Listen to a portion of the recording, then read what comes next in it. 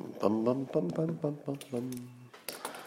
Bum bum bum bum bum bum bum bum. Ow! I just hit my elbow on my computer. Hey everybody, come on in. It's time for the evening edition of No Coffee with Scott Adams, because you don't need any caffeine now. No, what you need is to cleanse the palate of your brain of all those bad and destructive ideas, all that tension, all that stress that you've been dealing with all day. Let it go. Tonight, just good thoughts for the rest of the night. For example, did you know that the remdesivir got approved by the FDA for some kind of immediate use? That's pretty good. And did you hear that Kim Jong-un apparently attended, at least the report is, that Kim Jong-un actually attended, I think yesterday, the opening of a fertilizer plant.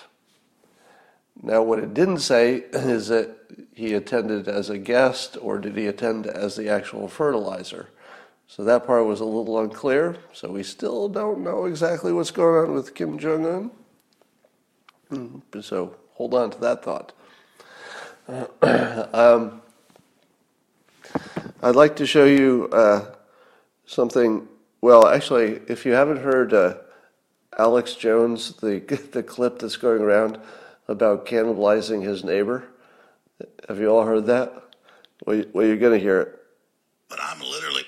So this is Alex Jones talking about how if things get bad, he's totally going to eat his neighbor's ass. I'll admit it. I will eat my neighbors. I'm not letting my kids die. I'm just going to be honest. My superpower is being honest.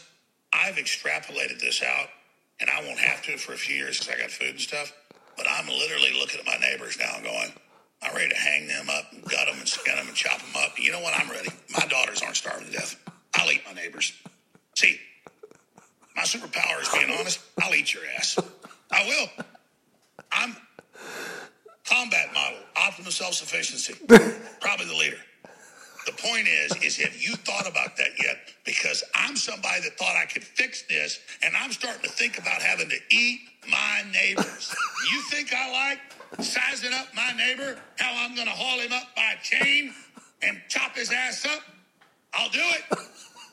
My children aren't going hungry. I will eat your ass. That's what I want the globalists to know. I will eat your ass first. I will eat your ass.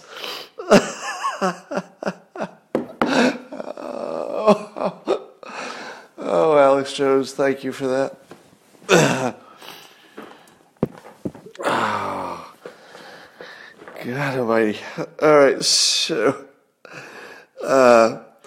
do you follow Juanita Broaddrick on Twitter? So she's accused President Clinton of rape, I think. But she's pretty witty on Twitter. And she says, there's one positive outcome to Biden being the Democrat nominee. We won't have to hear him continually bitching about why he lost. He won't remember. This is Juanita Broaddrick, who's unloading on Biden. All right. I have a recommendation for you if you're trying to figure out this whole coronavirus stuff. And are you a little frustrated, as I have been, that you keep seeing these charts and graphs and you're not quite sure if you should believe any of it? Because I'm at the point where it doesn't matter who shows me the chart, doesn't matter what context I see it, doesn't matter what sources are named. The first thing I think is, I'm not so sure about that. No matter what it is, it's just my first instinct is like, probably not. You know, if I had to bet without knowing anything about your data, you're just showing it to me for the first time. I don't even know where it's from. You say it's from authoritative sources. You've named your sources. Here's the URL. I can check it myself. I get it. Still, I'm not so sure. So all of our data is just crap right now. Everything's just ridiculous garbage. But it's not stopping people from being certain that they can read these entrails and that they can make something out of it, like horoscopes. So everything that we think are these data-driven decisions, well, in principle, yeah, we're making data-driven decisions hypothetically. Yeah, we're making a lot of data-driven decisions in our imagination, and we're also making data-driven decisions in the future. But I'll tell you what we haven't done yet is make a data-driven decision, because how could we? All the data is just crap. And the most frustrating part is watching people so certain that they can compare one country to another. And here's one of those situations where I wanted to call BS on it. I mean, I tried, but there's some topics that I can't penetrate because I don't have standing, meaning that why would you believe me if I said that somebody's data is wrong? Like, really, why would you believe me? It wouldn't make sense. Unless I could point to something specifically, and often I can't. I just look at it and I say to myself, I don't know what's wrong with this, but I definitely don't trust it. So that's sort of where I am. That's not very helpful. But so I recommend following Nate Silver. You all know Nate Silver, right? Famous for statistics, and 538 is his website. And he, of course, for conservatives, we've loved to, I say we because I'm in this conversation, we've loved to make fun of him because he famously predicted that at one point that there was only a 2% chance that Trump could win the presidency. So I predicted there was a 98% chance he would win. Now, that worked out well for me. And then people said, ha-ha, cartoonist gets it right, statistician gets it wrong. And of course I played to that because it was fun to talk about it that way. But that's not exactly what happened. Because, as I will say often, and it's worth saying again, what Nate Silver does is tell you the odds, which is not the same as telling you what's going to happen. So, for example, when I gave you the odds, that I think it's a 60% chance that the hydroxychloroquine is not all it was cracked up to be, 40% chance it is, I'm not predicting that it's not. I'm telling you the odds. 40% is a pretty big chunk. So if it goes, in the other way, you can't really say that the person who predicted the odds was wrong, because even in the case of Nate Silver, he did say there was a 2% chance that Trump would win, and sometimes 2% happens. That's how statistics works. So I've of course had fun because that went my direction that one time. But if you're trying to understand the graphs that you're seeing and the statistics, especially the ones comparing countries, he's the best one to follow. Because he doesn't get too technical, and he just says, I don't think you can compare these. Here's why. This looks like it's misleading, and here's why. And I think he does the best job of that. Now, if you do follow him, Nate Silver, N-A-T-E Silver, and he said Nate Silver 538 is on Twitter. And he's the most famous statistician, if I can call him that. I'm not sure if he uses that label for himself, but and he was sort of warning people on Twitter not to compare us to Sweden, and even that there's a peril to compare us to any other country. But what Silver was saying is that you can't really, there's nothing that's jumping out as statistically true about the decisions that we're making versus other countries. Because it seems that people are doing all kinds of different things and getting sort of similar results. So that's sort of the insight that I was looking for. Like, that's what I was feeling. But when he put it in words, because he's smarter about that stuff, when he put it in words, I was like, oh, yeah, I'm seeing that. Everybody's doing all kinds of different things, and yet the outcomes are pretty similar, with the few exceptions of the hotspots. if you take out the hotspots, as he recommends, everything looks about the same no matter what you do. And what's that tell you? I don't know if it tells you anything. But it's worth noting that it doesn't, the context that he was talking about, I hope I accurately convey this. The context is that everybody who says, if you do X, you'll get a better result. And Nate is pointing out that people are doing all kinds of things, and no matter what they do, they're getting similar results.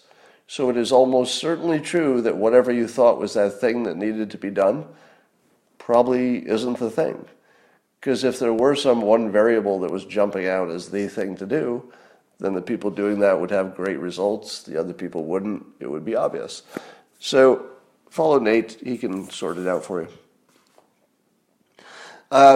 I was, right after a few days or a day after I was telling you that the president was really hitting his groove in talking about the coronavirus, because I said that he'd found this new discipline where no matter what the question is, or no matter what he's going to talk about, he first says, losing even one life is too much, it's a tragedy for the victims, and then he'll go and make his point. And that inoculates him because he first shows empathy of how bad things are for everybody, and then he talks about his point. And I said, that's keeping him out of trouble. So apparently he lost that discipline today, and he made one comment about the number of people who might die, that being in the, 60, 70, 100,000 range. And I guess the context was he was saying that we're doing pretty well. And so Joe Walsh, who's the anti-Trumper, gets on, and he's all offended on Twitter that the president could act like it's a victory to lose 100,000 people, or words to that effect. And I thought, God, that is the lowest level of punditry and politics. It was so obvious. It's sort of like something a sixth grader could have done. It's, just waiting for all these common, hackneyed, overused attacks. Did he forget to say in front of the sentence, this one time out of 1,000, that every death is too much? There was this one time. Yeah, there was this one time he didn't say it before the sentence. And so that means he's a monster who wants 100,000 people to die, and he's a narcissist, and he only cares about himself because it was that one time. I mean, seriously, Joe Walsh. I mean, seriously. And I'm not even bothered by it because his opinion disagrees with mine, or I don't think it's appropriate or something, or even that it's harmful because it's so ridiculous, because it's totally inert. What it is so boring that I just think you should never talk in public again if you're that boring. It's like, really? That's the most obvious thing to say? It's dumb. Nobody believes it. Anyway, let's talk about something fun. I spend a great deal of time in my garage trying to invent things that are totally impractical. And I want to run through something just for fun to make you think about something that maybe you can improve on. And here are two known technologies that I've melded together. So for example, one way, if you look at this as the left side and the right side, these are different technologies. On the left, we've got a lake that pumps water up to a mountain reservoir. And then when you need electricity, you let that water flow back down through a generator and back into the lake. Now, of course, that alone would not be a good system because the energy it would take to pump it uphill would almost certainly be more than the energy that you could create pumping it down. So this would work if you have some other source that is not dependable at night, and the only thing you're trying to do is get a little night electricity. But how do you get that? Well, there's another technology called a heat chimney, and it has to do with the fact that heat wants to rise. So if you had, for example, let's say this is a mountain. So on the left of the mountain, you've got this reservoir and this system of storing water that you can later release to create energy through a generator. But on the other side, you've got air. So you're heating the air, and it doesn't have to be a hot house, but I drew it that way. Imagine there's like a mile-long hothouse. The sun is going through the glass and into the stone surface, heating it up. That hot air has to go somewhere, so it goes up this long tube, turns a generator, similar to how a windmill would work, but a generator. And then the air goes out into the atmosphere. Now, the second thing that this can do, and it's been, and by the way, I'm not inventing this. These are existing things. I'm just sort of putting them together. One of the things you could do is use this hot air system to scrub the air, to remove pollution. I think you can remove CO2. I'm not sure about that. But you can at least scrub the pollution out, because forcing things through a filter is sort of the way you do it. Or at least one way to do it. So if you could create a system that would have hot air going up, that would operate most of the day and night.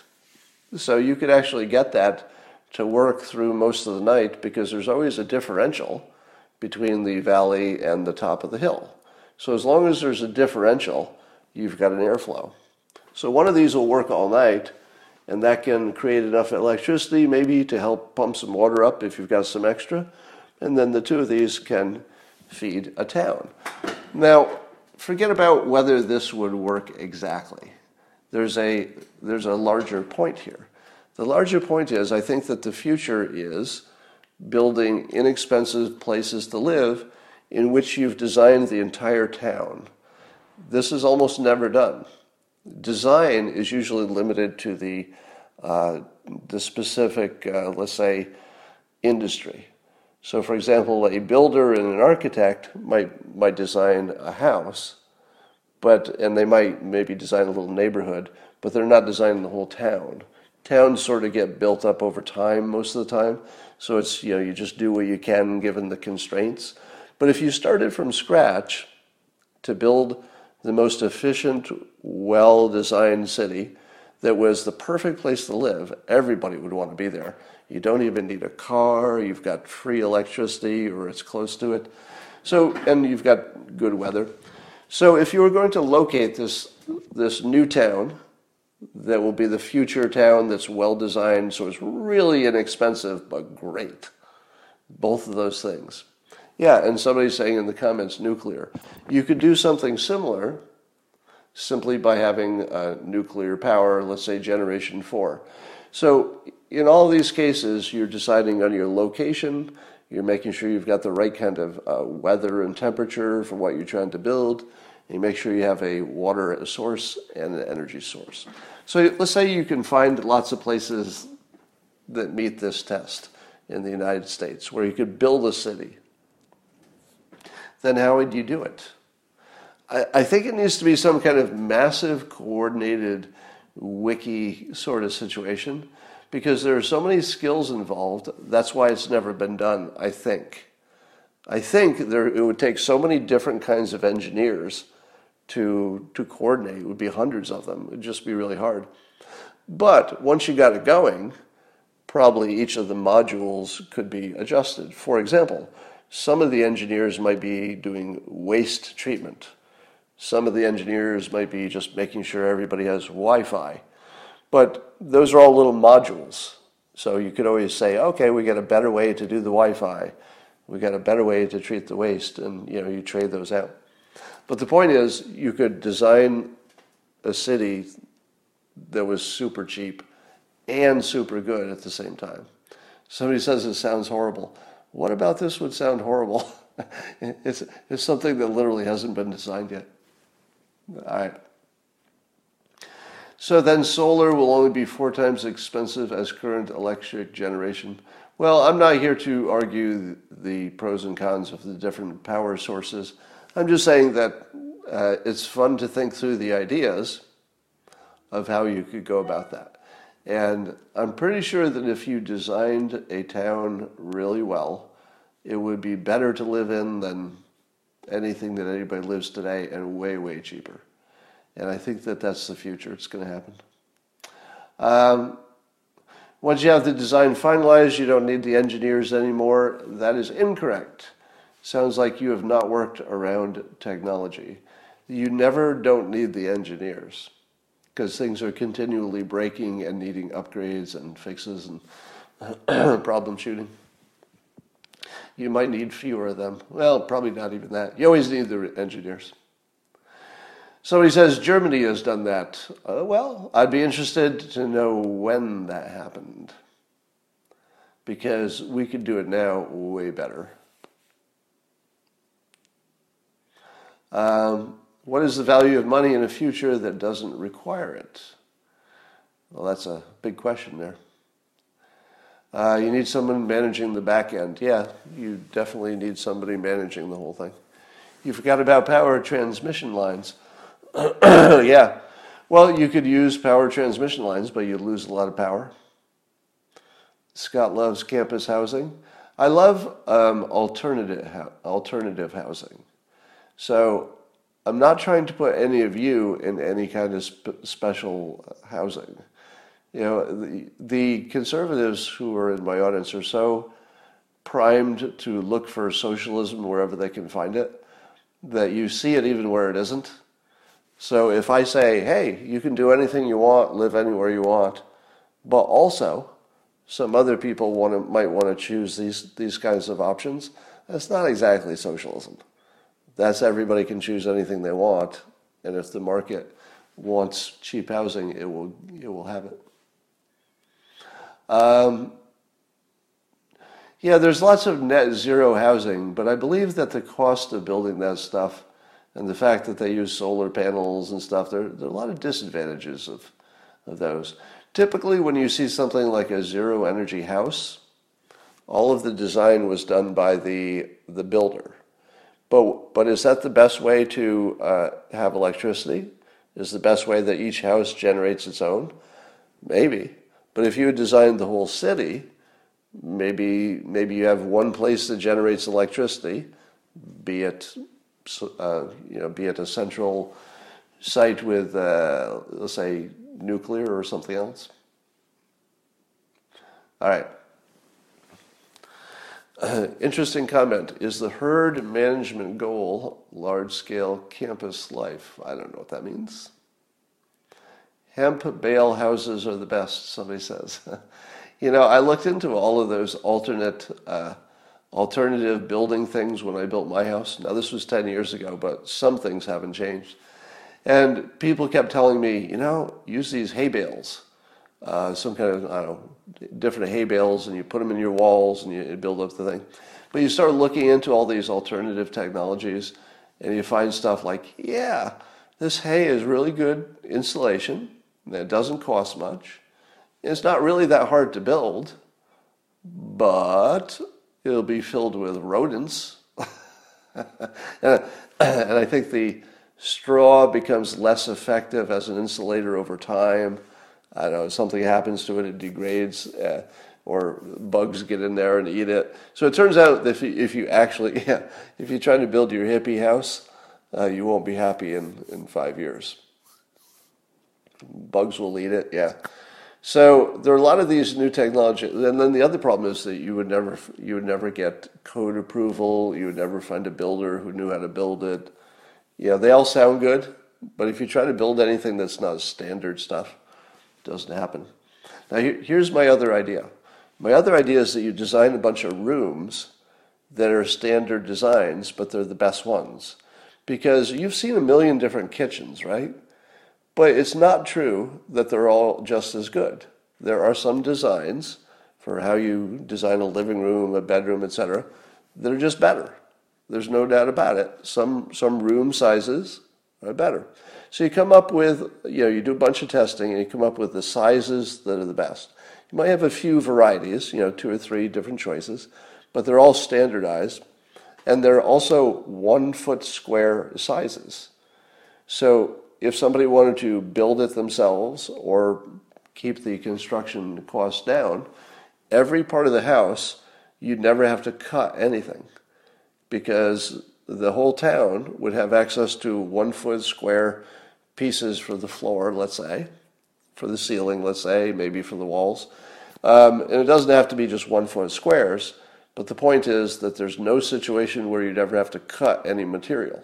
Everything could be built by taking it and just putting it where it belongs, because all the rooms would be designed to be the exact size of existing things.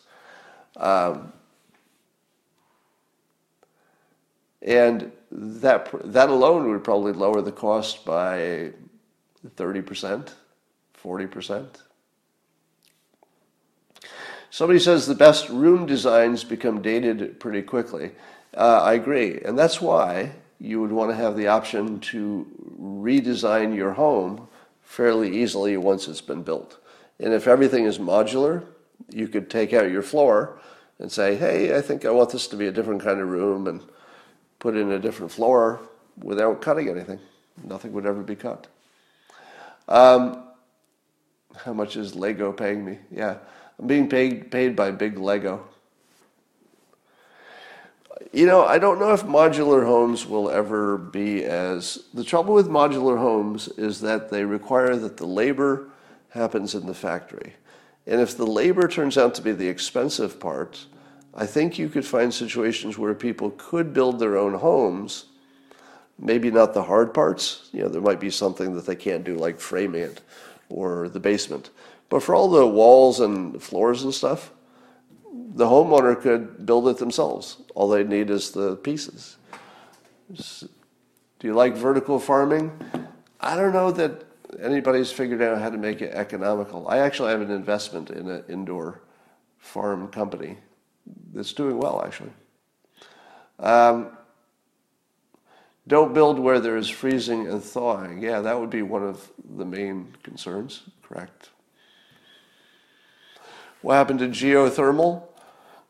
So geothermal is a perfect example of a technology that works better if you design the city. Because if you try to do geothermal for your one house, it just isn't economical. But if you were trying to do geothermal for an apartment complex, or let's say a college campus or a city, you would do it efficiently because you would have common systems and stuff, and you would do it once before everything got built. So that's why you design it from scratch. All right, that's all I got for now. You've had enough of me today. Somebody says they built their house and it was a nightmare. Yeah, have you seen the Elon Musk tweets today? People are wondering what's going on. He said the Tesla stock was too high, so it went down. He said his girlfriend's having his baby on Monday. He said that he's selling all of his property and his possessions. And people are saying, what? What's going on? I don't know. Maybe we'll never know. But that's all for now. More swearing before bed, please. Not tonight. I'm in a good mood tonight. And I will see you in the morning.